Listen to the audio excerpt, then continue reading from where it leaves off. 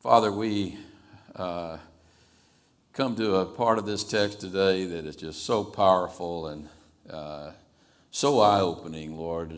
I can go back and remember when I first read these words that we'll be looking at today and just how powerfully they came to me, Lord, and what a blessing they were. Lord, to be able to see you in all your glory, to see you for who you are. That's really what the book of Revelation is about.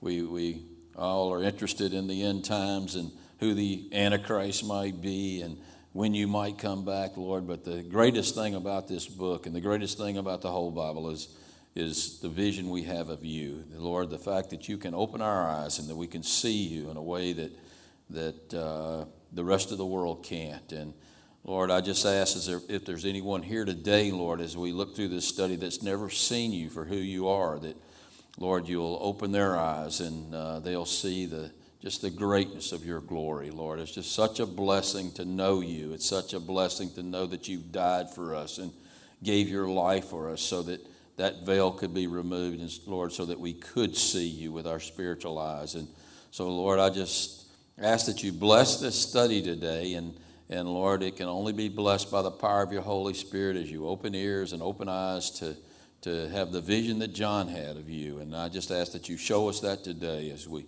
get into Revelation, and I ask that in the name of Jesus Christ. It's in his precious name that I pray. Amen. Well, last time we began our study in Revelation by getting a little bit of an introduction to the book. And then if you remember, the introduction to the book is found there in the first 3 verses of chapter 1 of Revelation. Right away you get the title, if you look there, the Revelation of Jesus Christ. The apocalypsis, that's the Greek word for revelation, the apocalypsis of Jesus Christ. It's really the unveiling of Jesus Christ. That's also the purpose of the book. The purpose of the book is to unveil for us who Jesus Christ truly is, and we'll begin to look at that today. But there's another purpose in the book as we head on to the book and we get later into the book, and that purpose is to show us, if you look in verse number 1, the things that must take place shortly, the things that have to happen before Jesus Christ returns to this earth. And then the other purpose, if you look at verse number 3, is so that we are blessed. He says, blessed is he who reads and those who hears the words of this prophecy. And so God promises a blessing for everyone who pays attention today. Everyone who pays attention for the next however many days or Sundays it takes us to get through Revelation. I don't think we're going to make it through before the Lord returns, but we're going to try. But we might get one verse today. Somebody was telling me the other day, you mean you only got 3 verses? This is going to take a long time. We'll speed up a little bit later on, but we're going to take some time here at first. So that's basically your introduction to the book. It's a pretty simple introduction. But before we actually dig in, there's one other introductory matter that I want to get into today that I think you need to have a little bit of education on, because I think it affects so many people's different ways of expositing this book. And that's the method of interpretation that's used when somebody exegetes the book of Revelation. Now, there are as many methods of interpretation as there are interpreters. I challenge you, go get you 20 commentaries on Revelation and you'll get 20 different interpretations. Because one of the reasons is it's a very difficult book to interpret, and then the other reason is that people come in with their own agendas when they interpret the book.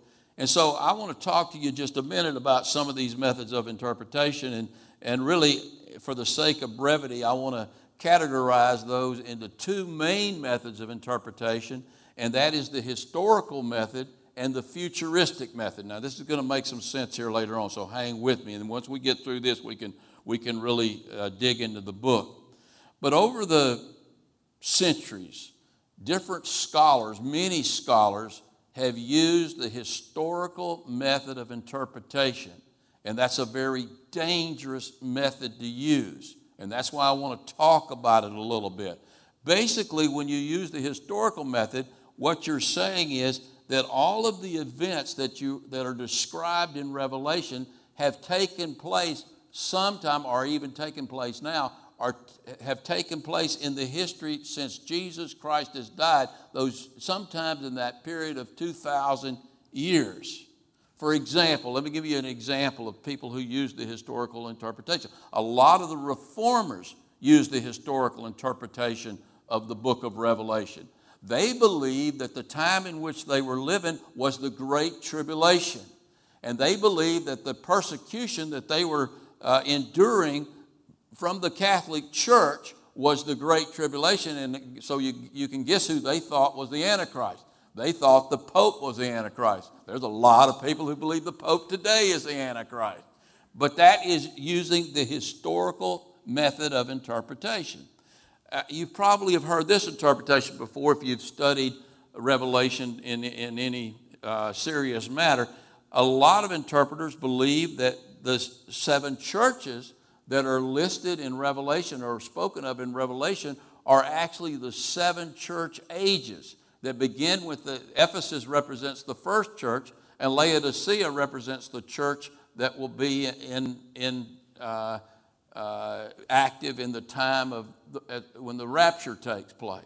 And so the rest of these churches represent various church periods in church history. Now, actually, I could give some credence to that interpretation because you can actually take that and you can look at these churches and they do kind of match up with various periods of time in church history. But listen to me, that is a subjective interpretation.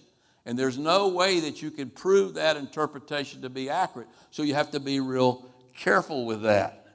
I hear people talking about how World War I and World War II were actually part of the trumpets or part of the vials of judgment of God.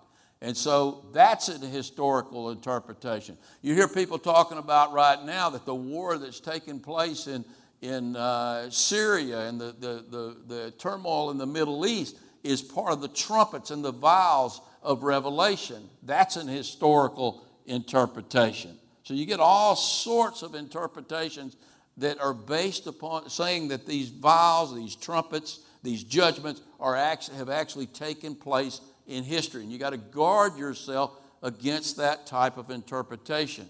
But the one that I want to spend a little bit of time on that's maybe the most common historical interpretation is the preterist interpretation. How many of you in this room have heard of preterism? Well, good for you. You got innocent ears. That's good. Well, you won't be influenced by that. Let me warn you, there are a lot of preterists out there. And they're not only on the fringes of the church, they have penetrated the mainstream denominations. Now, let me tell you what preterism is, and so maybe you will have heard of it when I tell you what it is. Basically, preterism, the word preterism comes from the Latin word preter, which means past. That's all it means. It simply means past. And so what the preterists believe, they believe that everything that in Revelation, all of these vial judgments, all of these vials, these trumpets, the judgments of God, all of these things took place actually in the past, but in the first century. They believe that everything happened in the first century and that the main judgments that you read about in Revelation were actually symbolic of the destruction of Israel in 70 A.D. when Titus came down and destroyed Israel and burned down Jerusalem and killed all of those people and scattered the Jews throughout the world. They believe preterists believe that actually are the events that are spoken of in Revelation, and that the Antichrist were the Roman emperors of that time, Vespasian, Nero, Domitian. Those were some of the names that they used that they say those people are the Antichrist. Now, here's my problem. I've got a real problem with that interpretation. They actually believe, have you ever heard of the kingdom now theology? That we're actually in the kingdom now? That Jesus actually has returned. The preterist believes that he actually has returned to this earth and he's ruling and reigning. He's returned spiritually, and he's ruling and reigning through the church. And we're actually in the millennium.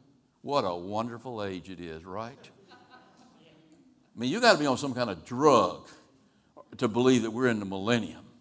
That the devil's on a chain or he's been cast into hell. Well, if he's on a chain, then he's on a very long chain because he's wreaking a lot of havoc in this world right now. So I can't buy into this preterism movement at all. I almost want to name some names of some very popular preachers who are preterists. I'm not going to name them today. You can ask me afterwards and I might tell you a few. But that's what they believe and that's what they teach. And they teach it in a very subtle way. And the reason I give you this introductory matter so you can be on guard to those type of interpretations. Well, the second method that I want to look at here is the futuristic method of interpretation. And that method of interpretation teaches that everything that happens in Revelation is future. It is going to happen sometimes in the future. That means that everything in Revelation is prophetic. Now, if I was to adhere to one of those two methods, I would adhere to the futuristic method of interpretation because I do believe that most of Revelation is prophecy.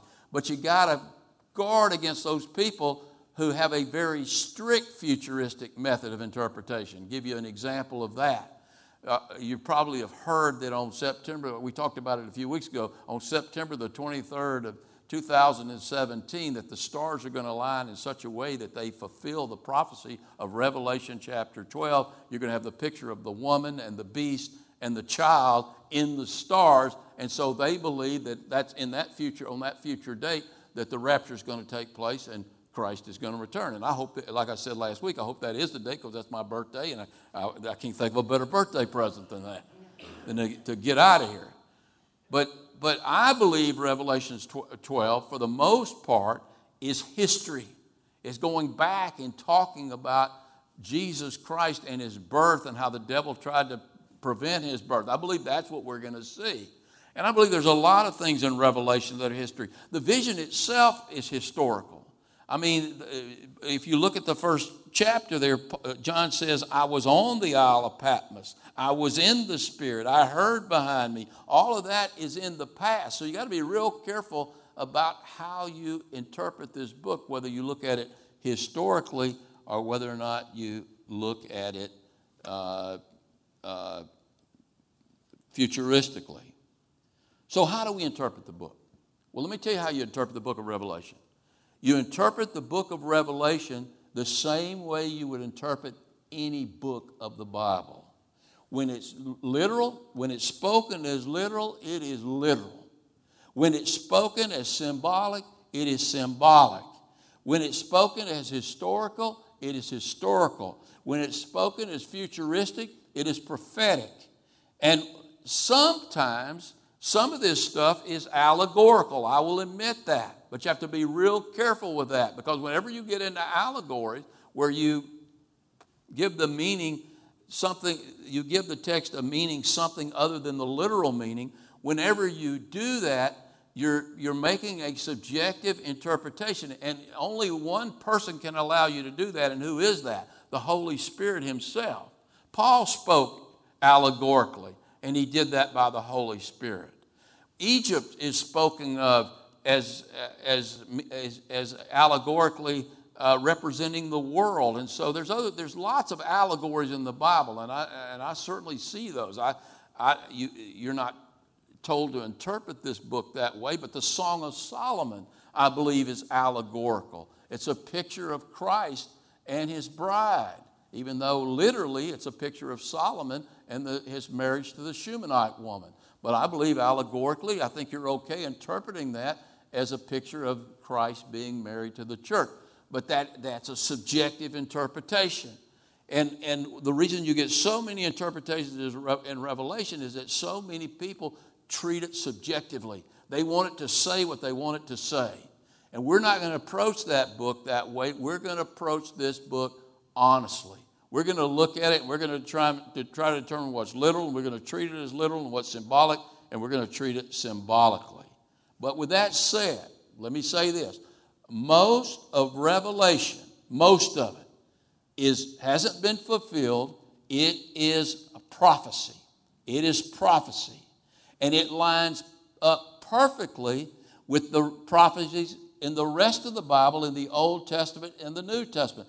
Actually, there are 550 references to the Old Testament in the book of Revelation, and most of those refer back to the prophets. You'll see a lot of the stuff that we're studying on Wednesday night in the Minor Prophets. You'll actually see it referenced in the book of Revelation. Now, there's not one single exact quote, and so the critics will say, no, it doesn't have, he didn't pull anything out of the Old Testament. Oh, he pulled a bunch of stuff out of the Old Testament. He paraphrased it, but there's like 550 references there to the Old Testament, and there's references to the New Testament. And every single one of these references are about the day of the Lord. So the book of Revelation, one of its secondary purposes, which is much of the material is all about, is to present to us the things that are going to come before Jesus Christ returns to this earth. It's the time period, what we call the day of the Lord. Now, the day of the Lord is not actually a day. The day of the Lord is a time period. It's a day that begins with the rapture and it ends with us being in eternity. And if you look at the book of Revelation, when the prophecies begin, I believe, with the rapture, and it ends with us in eternity. So it matches up perfectly with the rest of Scripture. Now, we know, you remember, and this is why we went to 2 Thessalonians, we know that certain things have to happen before the day of the Lord begins. And those things haven't happened, so we know the day of the Lord hasn't started yet. So when you listen to some of these prophecy guys talking about what's going on with Russia and what's going on in Syria and what's going on with Israel as being part of the Revelation, that's not true. Now, it's the things that are leading up to Revelation. And it's pretty scary how all these things are lining up to fit Revelation. But they haven't started yet.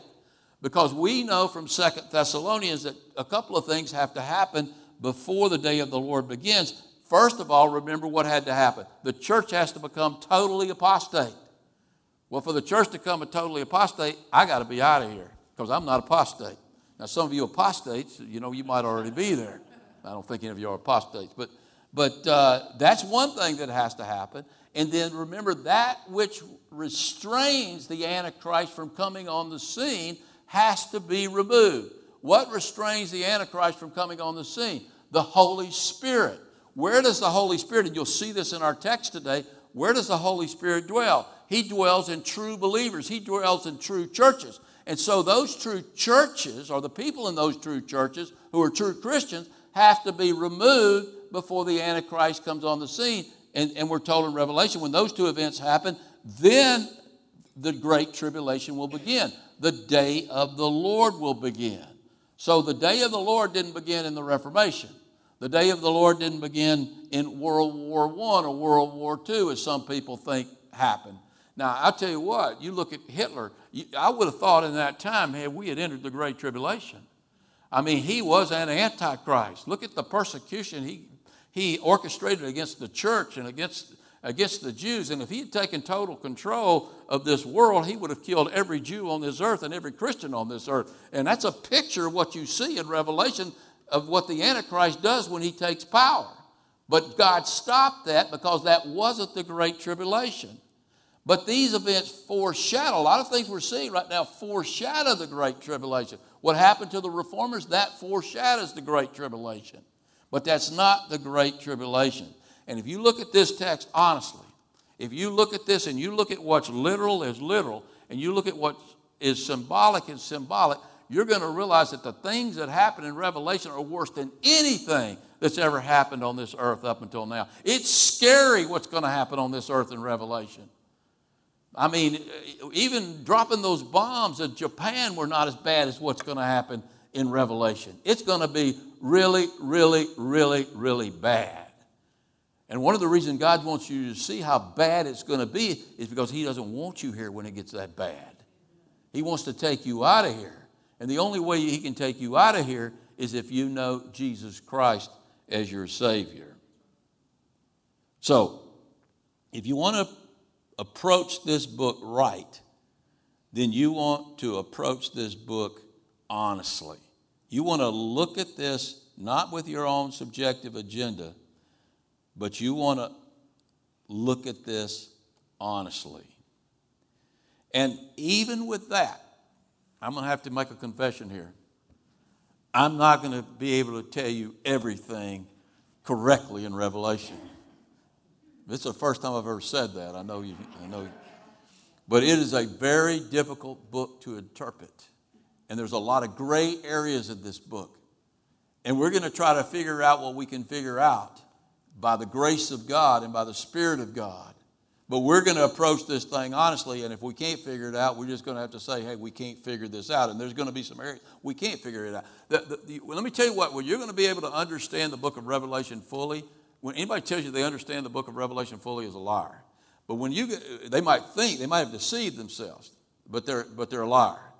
The only position you're going to have to be in to where you can say, I understand Revelation fully, is when we're in heaven and you look back on all these events, and all these events have occurred, and then all of these puzzles will make sense for us.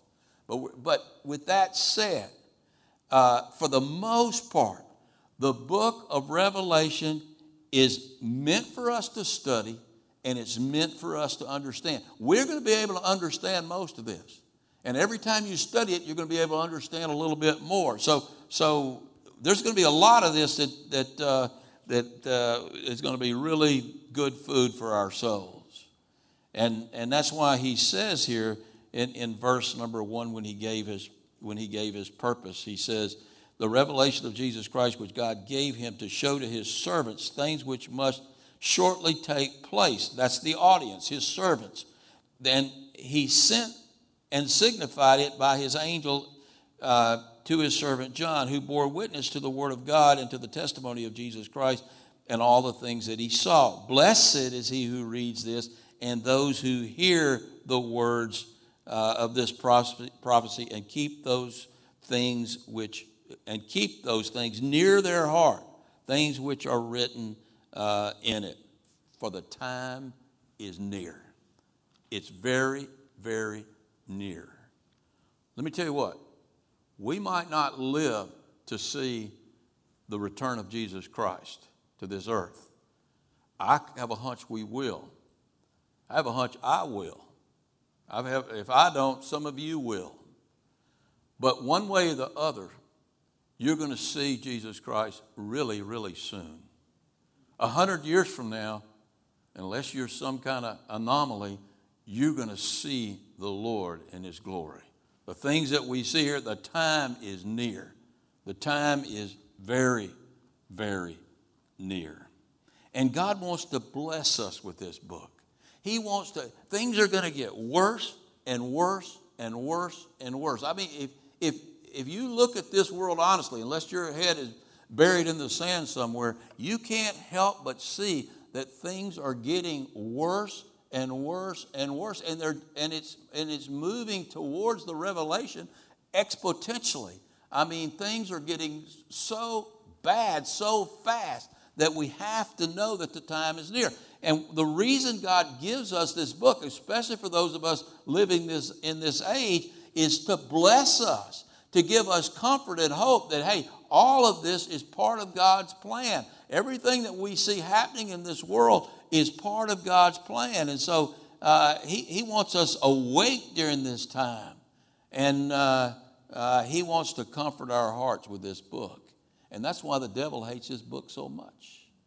The devil hates this book because this book can comfort believers. This can encourage believers. It can encourage you to do great things for the Lord, because when you truly realize that the time is near, it changes how you live your life. You know, the two books that I believe the devil has expended most of his energy attacking are the books of Genesis and the book of Revelation, or the book of Genesis and the book of Revelation.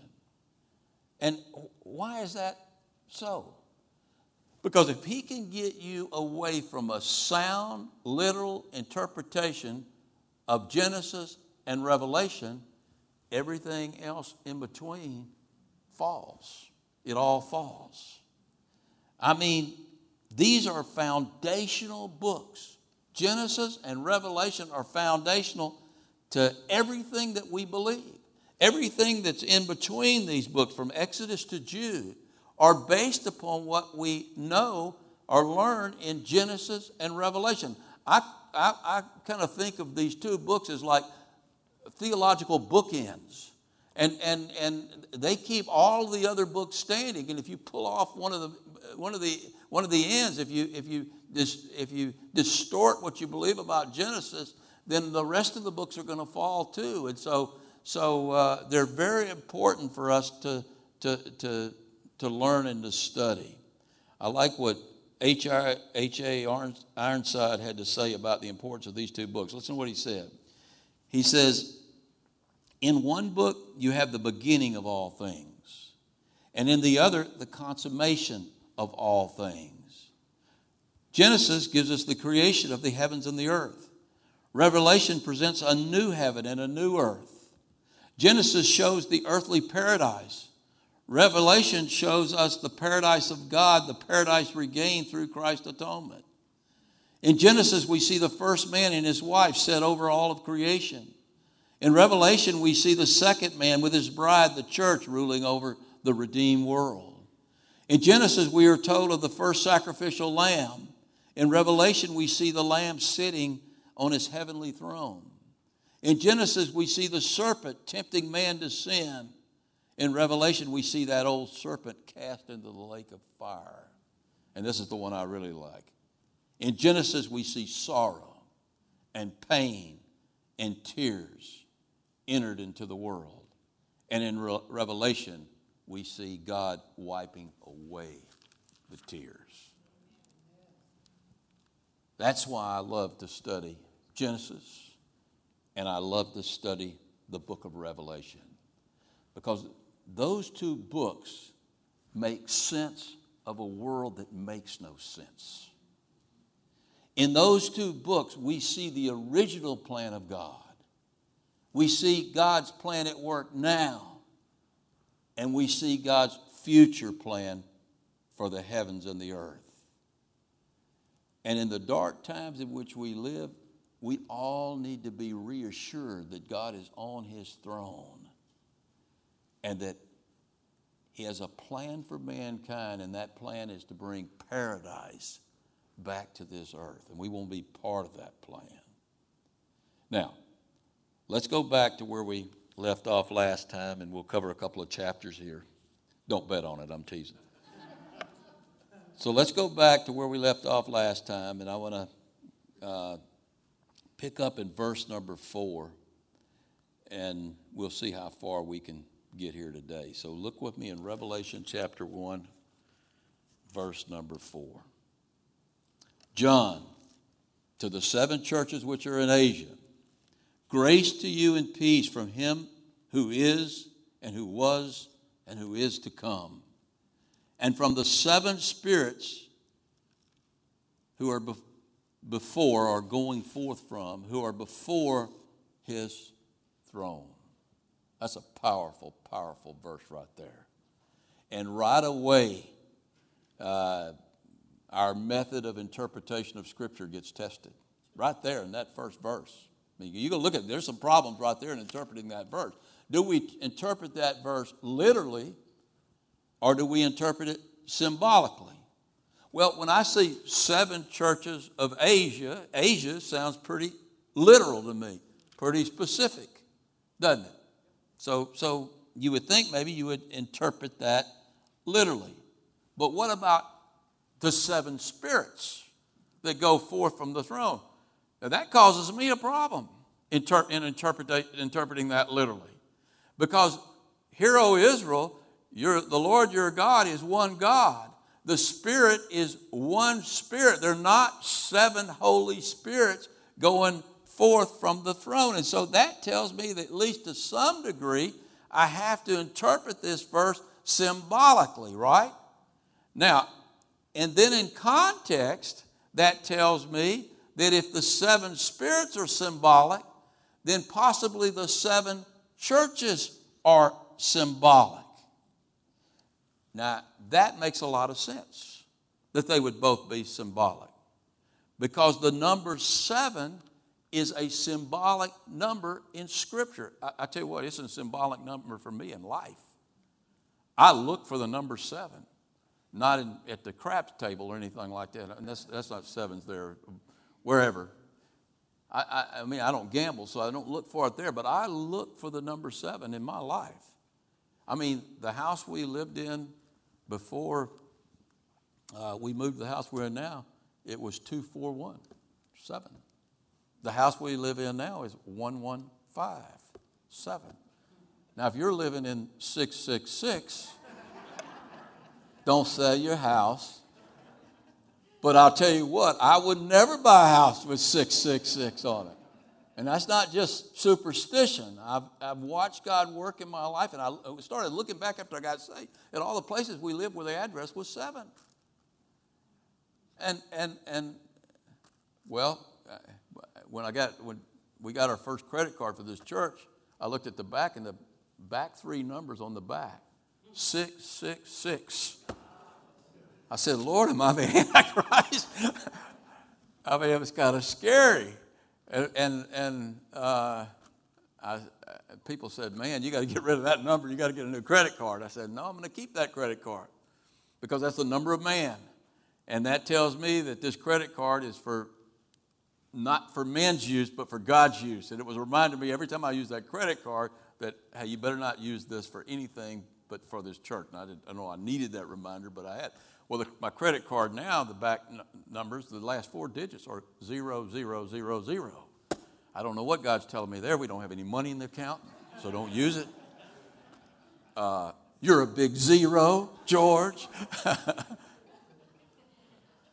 Or really, zero of this money needs to be used for anything other than for God's kingdom. You better be a good steward of what I'm giving you, or what you're using it for. Maybe that's what God's telling me with it. But I look at numbers. Numbers are meaningful.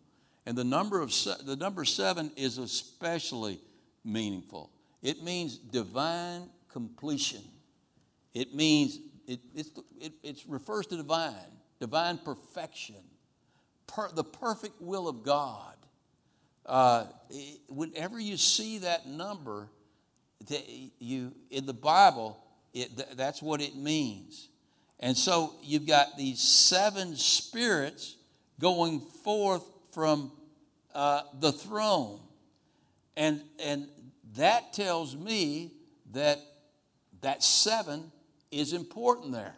And I think it's important to the 7 churches too, because it means divine completion. It means the perfect will of God. It means divine presence.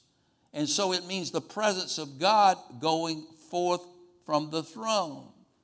And so what I believe what he's saying right there is that the Spirit is going forth from the throne to the complete church, to all the churches, not just the 7 churches in Asia. And, you know, when Jesus addressed those 7 churches, I know there were a lot more churches in Asia other than those 7 churches. And so you got to ask yourself a question. Why did he choose those 7? I believe he chose those 7 because they contain characteristics that were common to all the churches in that area. And not only to that area, to all the churches throughout the world, throughout all the ages. And so that's why he picked these particular 7 churches. So these 7 churches are symbolic of every church, and who makes up the church? Believers, so they're symbolic of every believer.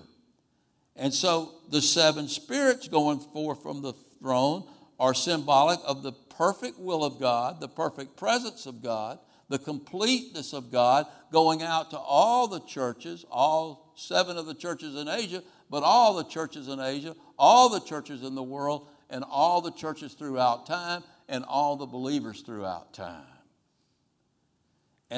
And the Spirit goes out so that we can minister and be empowered to minister and do the work of Jesus Christ.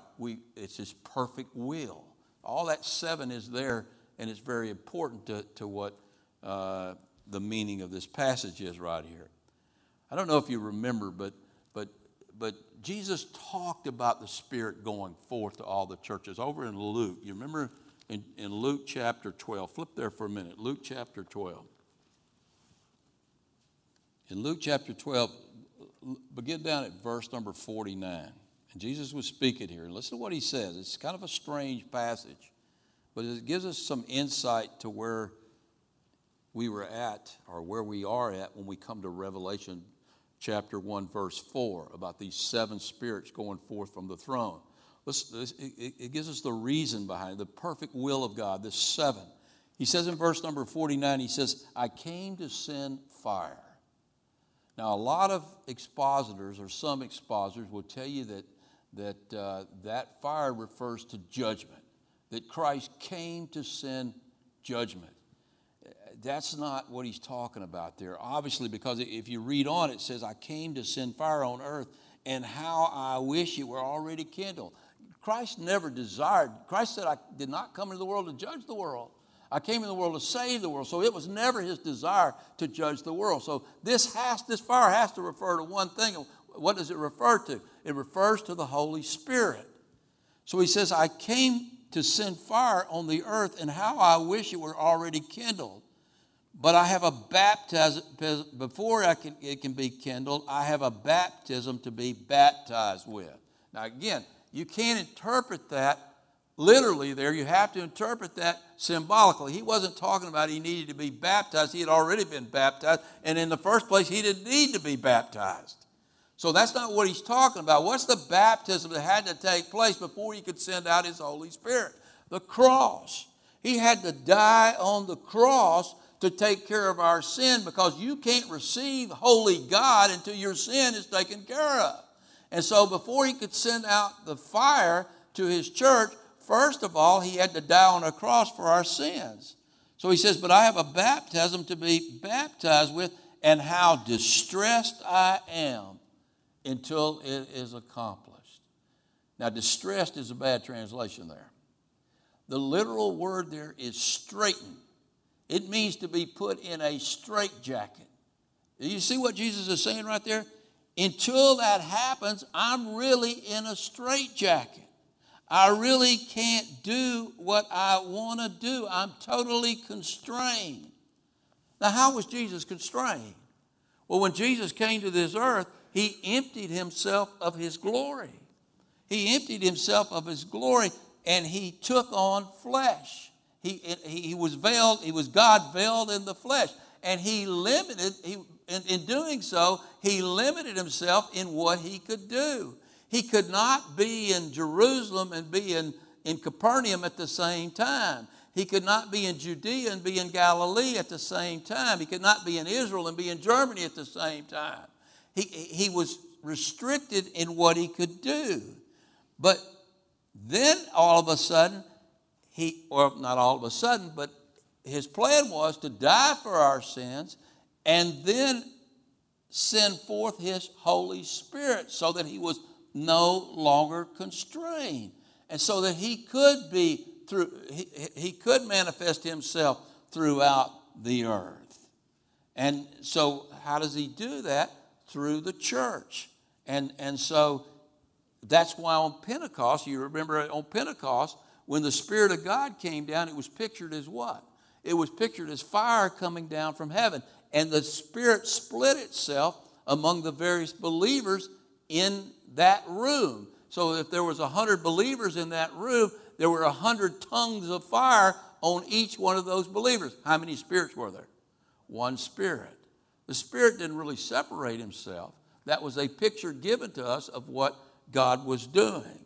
And so now as we come back to Revelation chapter 1, we see these 7 spirits. And again, I think a better translation there, we see these 7 spirits going forth from the throne to 7 churches. 7 spirits represent what? One Spirit. To 7 churches who represent what? One church, the whole church. Now we're talking about the true church here, not the apostate church. The divine, complete church. filled with the divine Spirit, with the divine presence. So today, if there are 70 churches in Lafayette who are true churches, then there are 70 spirits going forth into those churches. It's really one Holy Spirit. It's the same Holy Spirit. It's the Spirit of Christ. And if there's 70 believers in each one of those 70 churches, then there's 490 spirits going out into those 70 churches with those 70 spirits. But again, it's only one Spirit. And that's the picture that John is giving us here in the book of Revelation. Now we get to the exciting stuff.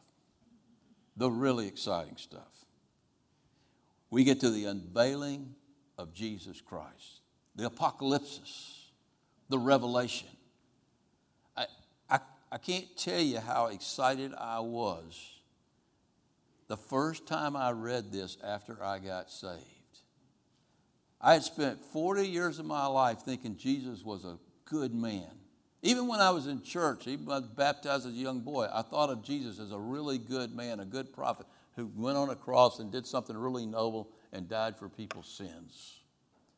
But I remember when I opened up the book of Revelation and I began to read these first chapters in the book of Revelation, I saw Jesus for who he really is, Almighty God. Do you understand what that does to your perspective of what he did for us on the cross, what he does for us now? God, your creator, my creator, emptied himself of all his glory to come with one set purpose. And that was to hang on that cross for my sins and for your sins so that we could become his children, so that we could live with him for eternity. And if you see him as any less than God, then you deprecate what he did for us. He wasn't just a man there. There were two men there dying next to him, and they weren't dying for anybody. And even if they were really good men and they were trying to die for their relatives, they couldn't die for their relatives. They were helpless. They weren't God. But Jesus Christ was God. He is God. And he always will be God. And that's what you get here right in as we begin in Revelation in verse number 4. Let's read it again. It says, John to the 7 churches which are in Asia, grace to you and peace from him who is and who was and who is to come, and from the 7 spirits who are before his throne. Now, there are some expositors. I call them hyper-Trinitarians. I'm not going to get into that, but there are some expositors who will say that this is a description of the Trinity. The one who was, the one who is to come. I don't think so. Not at all. Now, you could take that and you could apply that to the Trinity, but that's not a description of the Trinity. This is not the apocalypsis of the Trinity. This is not the apocalypsis of the Father. This is not the revelation of the Spirit. This is not the revelation of the Father. This is the revelation of Jesus Christ. And this description that we get right here that John gives us is the revelation of Jesus Christ. And what John does here in these next few verses, he uses what scholars call Hebrew parallelism. And that's where you say the same thing in different ways. You just say it one way, then you say it another way, and then you say it another way. You see that in the Proverbs. You see that in the Psalms. And John was very familiar with all that. And I don't think this is all spoken of by the Spirit, so it's the Spirit of God using Hebrew parallelism right here. And look at the description. Jesus is the one who was. He's the one who, he is the one who is. He's the one who was, and he is the one who is to come. Look down at verse number 5. It says, he is. We get the he is. He is the firstborn over the dead. He was. He was the one who loved us and died for us and washed us for our sins. Look at verse number 7. He says, he is the one who is to come to rule this earth. So he is the one who is. He's the one who was. He's the one who is to come. Then look down at verse number 8. Look down at verse number 8. He says, I am the Alpha. I am the Alpha. The Alpha is the beginning. It's the first letter of the Greek alphabet. So the alphabet is, the alpha is he was. All the letters in between, he is. And then the omega is he is to come. He's the last. He's the last, but he's the end, but his end is the very beginning. Let me tell you what, when Christ comes back to this earth in the end, in the omega, that's when time really begins. That's when life on this earth begins as it was meant to be from the very beginning. And so he is the one who is the one, he's the one who was, and he is the one to come. Now, that matches up perfectly with the rest of Scripture. First of all, he is the one who was. Who was he? He was a baby born in Bethlehem. He was. He was a baby born in Bethlehem. He was crucified on the cross. He was resurrected on the third day. He was ascended or did ascend back to heaven. But you know what? You can go back further than that. Jesus was there at the creation because guess what? He was the creator. John says in John chapter 1, in the beginning was the Word, and the Word was with God, and the Word was God. And all things that were made by Him. He is our creator. All things that were made, Paul says in Colossians chapter 1, verse 17, all things were made by Him. They were made by Him, for Him, and through Him. And all things consist in Him. He was. Well, you want to go back a little further than that? Go to Micah chapter 5, verse 2. The one who was born in Bethlehem, the one who is from old, he is from everlasting. His going forth are from everlasting. You go back as far in eternity as you want to go, and he was. But he also is. He also is. He's always is. He's always is. You know, one of my favorite Clint Eastwood lines in the Bible is in John chapter 8. When they were all getting on Jesus and just to make them a little madder, he said, before Abraham was, I am. He didn't say I was. He says, I is. I am. That's bad English. If he wanted to really fit my sermon here, he would have said I is, but he didn't. He said, I am. I am. I am who I am. Where else did he say that? He said that to Moses in the burning bush. Moses saw one like the angel of the Lord. Guess who he saw? He saw the one who was, who is to come. He saw none other than Jesus Christ. That's who he is. And you know what? I love the fact he is. Because he is the same yesterday, today, and tomorrow. Jesus is not evolving, friends, as some people are teaching in this world today. He's not evolving. He's always who he is. He's the same. You can count on him. You can count on his word. His word's not changing. He's not changing. He's the God of the Old Testament and he's the God of the New Testament. He's the same yesterday, today, and tomorrow. And guess what? He is to come. He is to come, and he's coming really soon. He's going to come back to this earth, and he's going to rule and reign as King of Kings and Lord of Lords forever. Hallelujah. What a glorious day that's going to be. So, at this rate, we got one verse today. Count the number of verses in Revelation, and you can figure out how long we're going to be in this book. The rapture will take place before we finish. I am going to be pretty slow going through this part, though, because this is the revelation. This is what the revelation is all about. It's about the apocalypse, the unveiling of Jesus Christ. And that's what we get in these first few chapters. You know, Adam and Eve had it made. They really had it made. If you ever get to heaven, if you don't kill them first, I will. No, I'm joking. But they had it made. If they left things alone, we'd all had it made. No, we'd all done the same thing they did, right? But they had it made. They lived in paradise, in the Garden of Eden, and they walked with God. They talked with God. They saw God with their eyes. They saw the one who was, who's going forth or from everlasting. They saw Jesus Christ. I have no doubt about it. They walked and talked with Jesus Christ. And then they sinned. And when they sinned, they were kicked out of paradise. And a veil was put up between God and man. No longer could they walk and talk with God. No longer could they see God.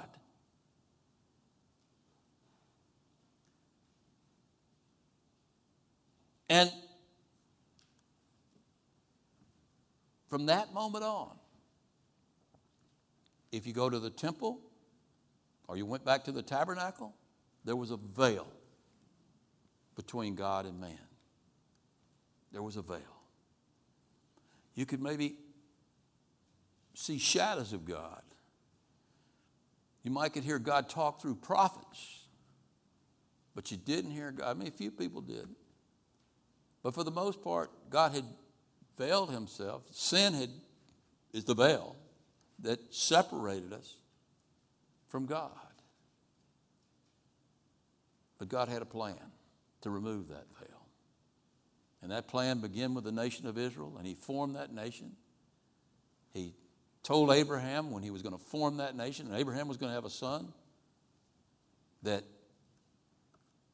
one day that son would have a seed, and that seed would be the Messiah, and he would bless all of the nations. And that Messiah was born in Bethlehem. And he grew up and he became a man. He grew up again with his face set to Jerusalem and set to that cross. And he went to that cross. And his body was broken. And he died for our sins. And on that cross, when he cried out, "It is finished," at that very moment, as his body was broken, that veil was broken that separated men and women from God. And those people who choose to know God now can know God. And you can walk and talk with God. And you can see him with your spiritual eyes. Who is he?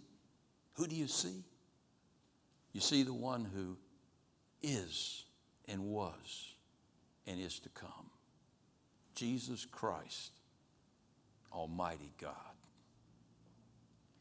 If you don't see him as that, you don't know him. If you don't see him as that today and you're here and you don't know him as your Savior, hey, get your eyes open. Get your hearts and ears open. And all you have to do that is to receive Jesus Christ into your heart. You ask him into your heart, and that veil that has kept you separated from God will be removed. And you can come into his very presence. And you can live for him. And he will bless you beyond your wildest imagination. Not with things. Maybe with things, but with spiritual things. With eternal life. With a great life on this earth. Let's go to the Lord in prayer. Father, we just thank you for your goodness. We thank you for the unveiling that we have of Jesus Christ. Who you are, Lord, the one who was, the one who is to come. Lord, as we push on in this book, we're going to see even more of a vision of who you are in all of your glory. Lord, I just ask today that if there is anyone here today who does not know you, and that veil is still there separating them from your presence, I ask that today be the day of their salvation. Today, Lord, that you open their hearts to receive Christ. It's just a simple decision that they have to make and to choose you. Lord, we just thank you for your goodness. We thank you for your presence in our life. We thank you for what you did for us on the cross. We thank you for the fact that you're coming soon. Lord, just encourage us with this book and encourage us with that fact that, Lord, all things are going to work out good. That's your plan. We thank you in Christ's name. Amen.